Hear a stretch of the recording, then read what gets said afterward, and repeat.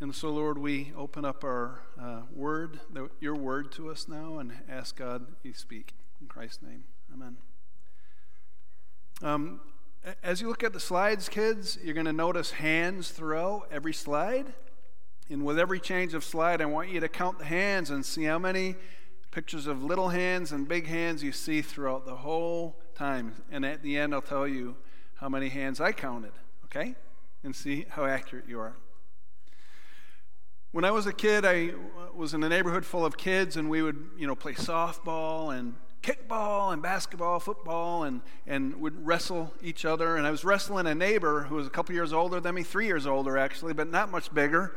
I was wrestling with him, and then I heard the church bells chime up the top of the street, meaning it's time to go home for supper. That was the cue. It's 6 o'clock.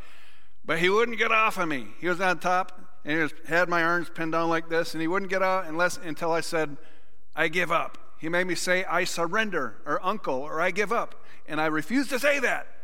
And as the minutes ticked on, I was getting a little bit more nervous, and finally I said, all right, I surrender. And he let me out, he chuckled, and I ran home.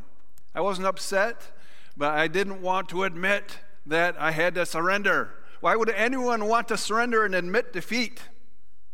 Well, it depends on who you're surrendering to. If you're surrendering to an enemy in war time, then you'll be taken and imprisoned and perhaps whatever, You don't want to surrender to an enemy, but if we surrender to an ally, a friend, then it'll be good, someone who wants the best for us. For example, I had a lot of coaches growing up as an athlete, and I surrendered to the will of my coaches. I submitted to what they said because I understood that my coaches wanted the best for me. And so that's a good thing. The concept of surrender is biblical. Even Jesus surrendered to his Father. In fact, he surrendered his entire life every day to God the Father. In Mark 14, nearing the end of his life in the Garden of Gethsemane, we read that Jesus went a little further, and he fell on the ground, and he prayed that if possible, the hour might pass from him. And he said, Abba, Father, all things are possible for you. Please take this cup away from me. Nevertheless, not what I will, but what you will. He surrendered even the cross to his Father. James 4 tells us, God resists the proud, but he gives grace to the humble. Therefore, submit or surrender to God. Resist the devil, he'll flee from you. Well, why surrender? Ultimately, when we surrender to God, it leads to freedom. It leads to freedom. There are different kinds of ways to interpret freedom. 1960s and the hippie movement, that type of freedom led to bondage. Do whatever I want to do. I don't want anyone to tell me what to do. I'm free, peace, I want to do what I want to do when I want to do it. And that type of freedom leads to destruction and bondage. Real freedom does not mean the absence of constraints or moral absolutes, any more than if you're skydiving. You go up with your friend to skydive and you say, I want to be totally free. Take this backpack off my back, this parachute. I just want to be free. Well, you'll be free until you hit the ground, right? The backpack or the parachute will allow you, that constraint, if you will allow you to take in the full exhilaration of the experience and enjoy it without fear. You're free from fear, free to enjoy it. And Jesus said, if you hold to my teaching, then you're really my disciples, and then you'll know the truth, and the truth will set you free. So when we surrender to God, we're submitting to his commands, if you will, his constraints, if you will, and we'll be able to enjoy the freedom that he promises us. The freedom from all sorts of stuff, such as the freedom from fear and disease and loneliness and condemnation and shame. We want to be free. In fact, right now in our country, in our world, or in our country anyway, we're experiencing 4 crises all at the same time.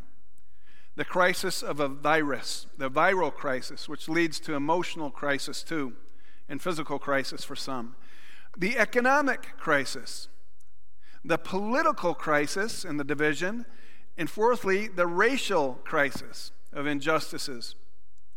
We all want to be free from fear. We want to live in peace with ourselves, with God, with each other. When you know the truth will set you free, Jesus said. But we can know the truth cognitively, which means mentally, and not experience it experientially. Even as Christians, we can know about the truth, but we may not experience it. We walk in fear or in worry or whatever. Jesus said, if you know the truth will set you free. And the word know in the Old Testament Hebrew is yada, and in the Greek New Testament is gnosko. And this word know is not primarily informational, what we know in our heads, but it's experiential, what we do, what we exercise. It means we trust. It means we rely upon, depend upon. It's a term of intimacy. When I know God like this, then I'm set free. When I depend upon Him, when I rely upon Him, when I cling to Him, like a child jumping into the arms of a parent. That child is free to do so because that child has trust in a parent. The parent will always catch him. That's the knowledge of intimacy that freedom means, or to know in the Bible. So how can we move from cognitive knowledge to experiential freedom? First, by surrendering to God in prayer and worship like we've been doing. The first is to confess. I confess, Lord, that I'm prone to trust in me. I want what I want when I want it. But I surrender to you because I know that you will lead me to freedom. So I'd like us to learn 3 postures for the remainder of the sermon in 3 parts. The first is you can wake up every morning and you can start your day off like this. Everyone do this, like you're ready to fight. All right? That's your confession. I confess, Lord, I want to take matters into my own hands. I want to control my life. I want to fight with anyone who gets in my way. I'll get angry if people take away my control or circumstances. But Lord, I surrender to you. I know that you're in control. Okay, so that's the first posture. Everyone do this, all right? And then simply rest, relax, and do this. The first is I confess that I'm prone to fight, and if I don't get my way, then I become angry or afraid. It was like Judas Iscariot. He was getting really frustrated with Jesus because Jesus wouldn't take matters in his own hands, he thought. All these authority figures are demeaning their cause, and they're threatening Jesus. And Judas, after 3 years, was like, I'm so angry. I'm going to take matters in my own hands if Jesus won't. And I'm going to turn him in so that he'll use his supernatural, miraculous powers to overthrow the government and assume the throne as king of Israel. I think that's what Judas was thinking. But it didn't play out that way, did it? When Jesus was arrested in the garden, we read in Matthew 26 that Peter reached for the sword and he drew it out and he tried to strike the servant of the Roman guard and kill him, but instead he cut off his ear. You know, Peter was going for the head, he got the ear. And I'm sure Judas was thinking, all right, Peter, that's it. That's what we want. Let's take over here. Let's use our strength and the miraculous power. And Jesus is about to do something great. But instead, Jesus said in verse 52, put your sword back in its place. For all who draw the sword will die by the sword. Do you think I cannot call on my Father in heaven, and he will at once put at my disposal more than 12 legions of angels? Call down thousands of angels now. Don't you know that, Judas? I'm in control. God is in control. I'm going to the cross on my own authority, my own choice. But when Jesus refused to carry out Judas's plan, and he went to the cross, then Judas realized the mistake he had made, and he went out and killed himself. God wants us to surrender to his sovereign control. He's in control. He wants us to trust that he will fight our battles according to his will if we allow him. Throughout Scripture, he says things like, be still and know that I am God. I will be exalted among the nations. I will be exalted in the earth. I'm in control. It doesn't feel like we're in control. He says, be still. Being still doesn't mean to sit still and fidgety like I was in 2nd grade, and I kept doing this, and on the bottom of my report card, teacher wrote, Johnny cannot keep his hands still, and he's a distraction, and on, you know. My teacher, you know how it goes. But She was true. She could have made me sit on my hands, but that's not what be still means in the Bible here. Be still means to let go or to abandon.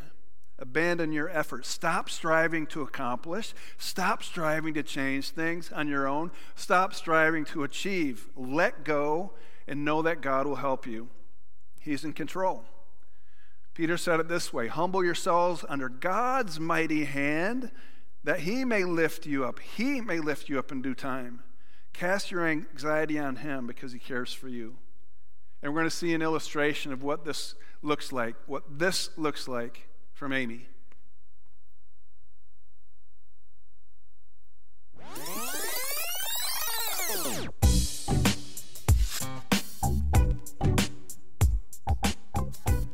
Hey guys.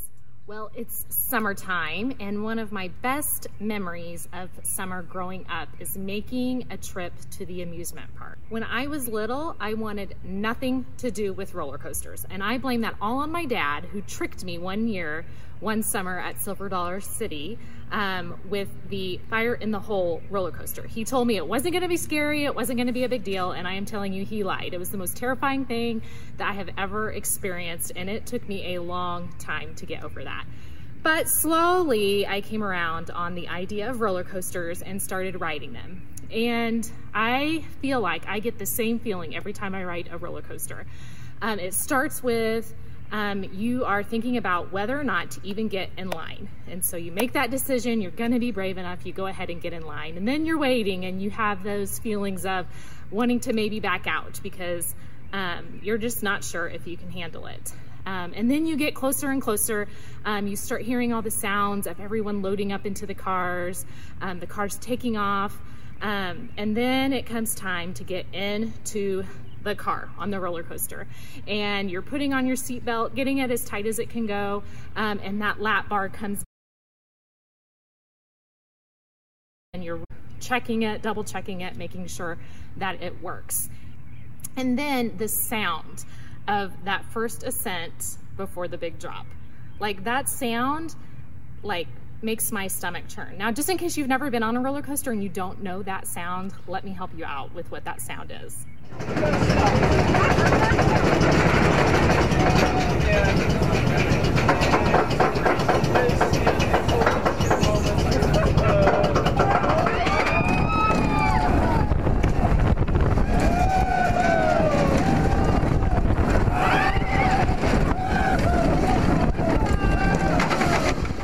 Oh, I had all of those feelings come back just watching that and hearing those noises. So yeah, every time I get on a roller coaster, I have that same experience. But let me tell you, there is something that's never happened to me when I've been on a roller coaster. No one has ever handed me the steering wheel and said, you are in control of this ride. Every turn you make, every sharp turn you make, you're going to be in control. And if you do not make the right move at just the right time, you know what's going to happen. You're going to fly off the tracks, you're going to crash, and you're going to burn, and it's going to be bad. Like, I would never want to ride a ride like that where I was responsible for not only my safety, but the safety for everybody else. Well, life is a lot like a roller coaster. Sometimes there can be parts where it seems like you're just going along and you know what to expect. But then all of a sudden, out of nowhere, there's a sharp turn to the right or a sharp turn to the left, and it leaves you feeling whiplashed. It can be super scary if you don't have the right person in charge of the steering wheel. Well, when we surrender our lives to God, it is like we're saying, God, please take the steering wheel, and I am letting you take the steering wheel to control my life.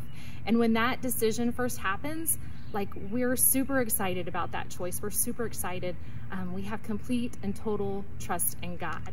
But sometimes what starts to happen is we start to, on the horizon, or maybe even just coming off that first descent, that first drop, we start to see that sharp right turn in life. And we're just not sure if God really sees it. We're not sure if he is able to handle this curve, this sharp right turn, as well as we can handle it. So what do? We take control of the steering wheel. We take the steering wheel back from God, and we try to take control. And what happens? Most of the time, it ends in disaster. We fall off the tracks, and then we are there wondering, looking up at God, asking God, what happened? Like, why did this happen? And his response is, you didn't let go of the steering wheel. You wouldn't give up control of the steering wheel. Surrender is trust. Trust that God will turn the steering wheel at just the right time. You know, God knew that sharp right turn is coming. He knows that sharp right turn is coming before you even get on the ride. He doesn't want to see us fall off the track either.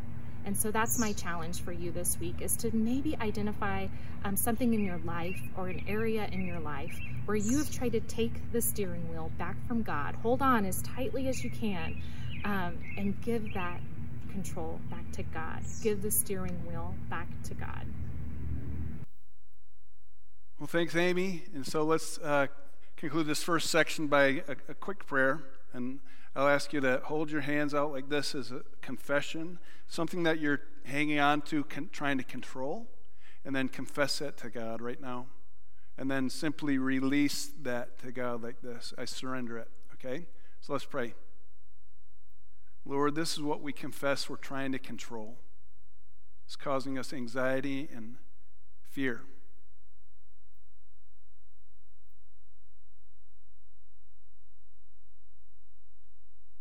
And Lord, we release it. We surrender it all to you, recognizing that you are in control.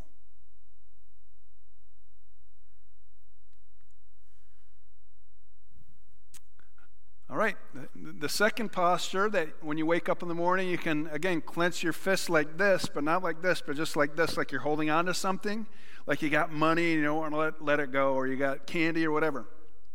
You're clenching your fists. And you're praying, I confess that I'm prone to hold on to things, to keep things, to hoard things, to protect things, to spend all that I have on myself rather than give it away. I surrender what I have to you. So it's like this, all right? So I'm going to do this and squeeze and then simply release.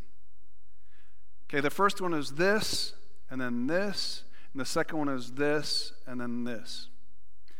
There's a parable that Jesus taught about a man who had all these resources and he was concerned that he would lose them, and so he built all these barns, and he tore down his little barns and built bigger ones, and he stored things in them.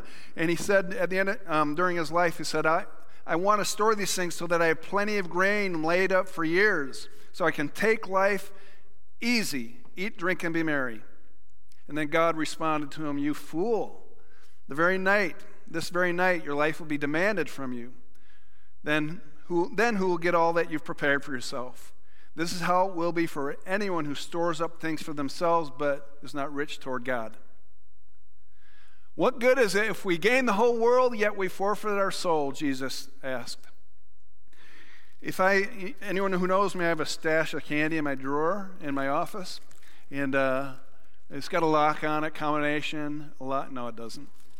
But if I were to give one of you kids, 16 candy bars, say, take these to your Sunday school class and share them with your friends. But you take them and then you think, 16, these little candy bars, no, they're too little.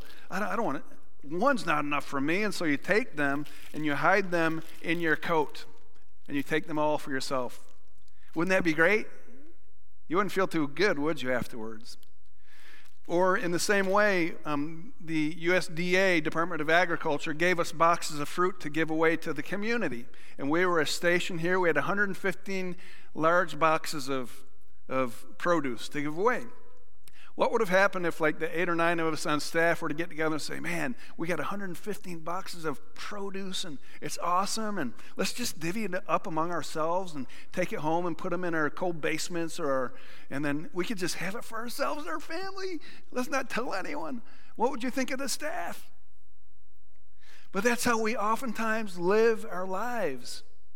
We were able to give away those 115 boxes like in an hour or something. It was amazing. And it was a blessing to be a blessing. But that's everything we have, all our resources, all that we own is given to us as a gift from God. Everything. Who we are, our talents, our material goods, our bank accounts, our homes, our cars, everything is a gift from God. And we can live life, the American dream, to get as much as we can so we can be comfortable, take life and be easy, and look at how comfortable we are now. And if that's the case, then God will say, you fool. What good is it to gain the whole world, but at the end you forfeit your soul? Freely you have received, therefore freely give, we're told in Matthew 10. So let's do this. Let's do a prayer confession together. Lord, we confess that we are too often prone to grab onto things, to keep things, to protect what we have, to hoard things, and to spend all that we have on ourselves and on our loved ones. Instead, we choose to surrender. Now open your hands like this. We choose to surrender our control over our resources. Freely we have received, and therefore freely we will choose to give out of the overflow of your gifts to us. Lord, we pray. And let's continue in this posture as the band leads us in a prayer of giving ourselves away. And put your hands like this on your lap as you listen to these words or sing with them.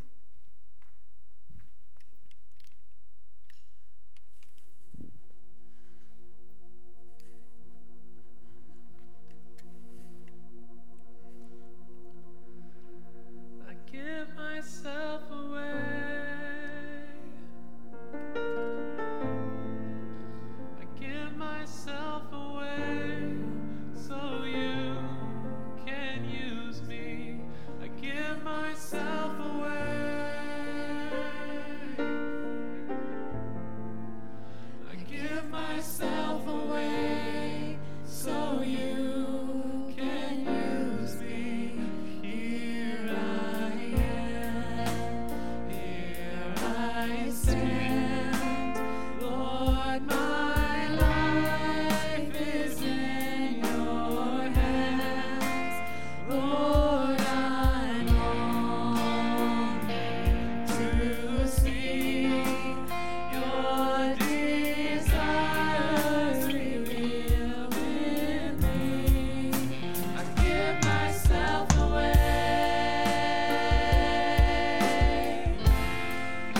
I give myself away so you can use me. I give myself away.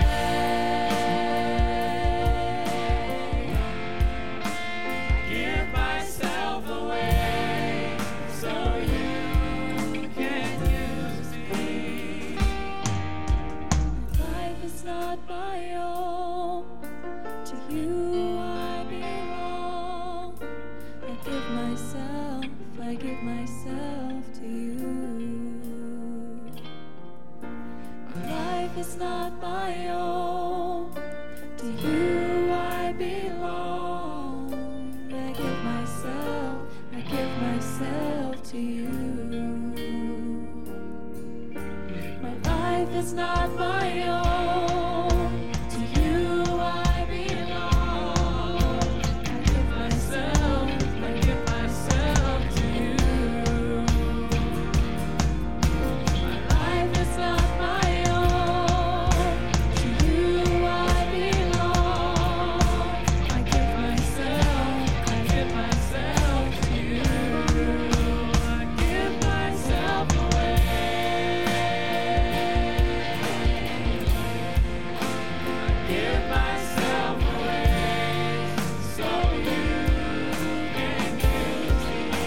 I give myself away. I give myself away so you can use me. I give myself away.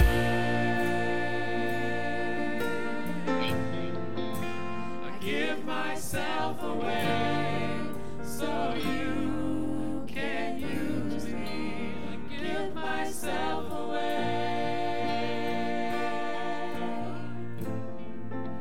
I give myself away so you can use me. We give our resources, and then we give ourselves. Third posture is like this. Fold your arms like this. And the prayer confession goes something like this. I confess that I'm prone to focus on my needs, my interests, rather than the interests of others. I confess, Lord, that I'm quick to criticize rather those who disagree with me. And I resist those who disagree with me. I confess that, Lord, rather than seek to understand and learn from them. Jesus wouldn't let his disciples live lives like this, self-centered lives who were focused on self and their own needs and interests. Rather, he sent them out. He sent out the 12, and later on he sent out the 72 in Luke 10. He sent out the 72, and he said, go to all these different towns. The harvest is plentiful, but the workers are few. Ask the Lord of the harvest, therefore, to send out workers into his harvest field. But know that when they were sent out, it wouldn't have been easy or comfortable or convenient. He goes on to say, go now, I'm sending you out like lambs among wolves. Do not take a purse or a bag or sandals. Do not greet anyone on the road. Heal the sick who are there and tell them the kingdom of God has come near you. It's going to be difficult, yet it will be rewarding. In verse 17, when the 72 returned with joy, they said, Lord, even the demons submitted to us in your name. It's the life that we're called to give ourselves away like this. We're called to go out and extend ourselves on behalf of Christ and his kingdom. And until we do, we can know it all about what it's all about up here, but not do it in here. And if we're like that, we're guilty of what James said in his epistle when he said, what good is faith without works? Faith without works is dead. In James 2:15. It's good to stand in solidarity with our brothers and sisters in Christ of color, which is the racial crisis we're walking through. And yesterday, there were, I counted 8 families, and there may have been more, but at least 8 families or couples who walked in solidarity with people of color, just to let them know that we want to understand you. We want to understand what you're going through. We want to be able to support you in your pain. Now, granted, there are those in other cities who are creating havoc and disruption and all that, but a good majority of folks who are marching, even across all the world, are the ones who just want peace. They want unity. And so we did that. And then there were several other individuals, besides the 8 families or couples, there were several other individuals from our church. And the police were there with the police's force's blessing. The mayor was there, many other officials were there, and everyone was unified in McPherson. And it was awesome to see that march, that celebration, if you will. But there are places like this in Baltimore where there are thugs and bad people who come in and try and ransack, and they're not. It's not a good scene. But this is a picture.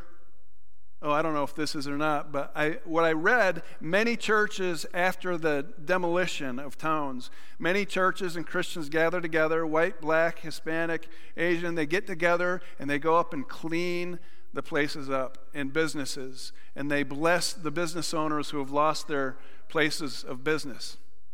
That's the Church of Christ, giving hope to the world.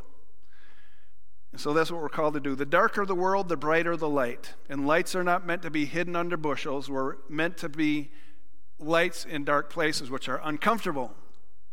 It was uncomfortable to march yesterday. I had second thoughts about it, but I was so glad that I went and just walked with my brothers and sisters in Christ. Democrats, Republicans, independents, we're all there together. White, black, Hispanic, every nationality, I think, just about was there as well. So let's pray this prayer together. Close your eyes and fold your arms in this confession. Lord, I confess that I'm prone to focus on my needs, to protect my interests before the interests of others. I confess that I'm quick to criticize others that disagree with my convictions. I confess that I want to be understood before I seek to understand. But Lord, I open up my arms to you like this, and I choose to offer myself as a living sacrifice that I might be salt and light in this world, that I may understand others who think differently than me, that I may be a source, an instrument for unity rather than for division. I extend myself into these uncomfortable situations so that I can better understand others. Amen.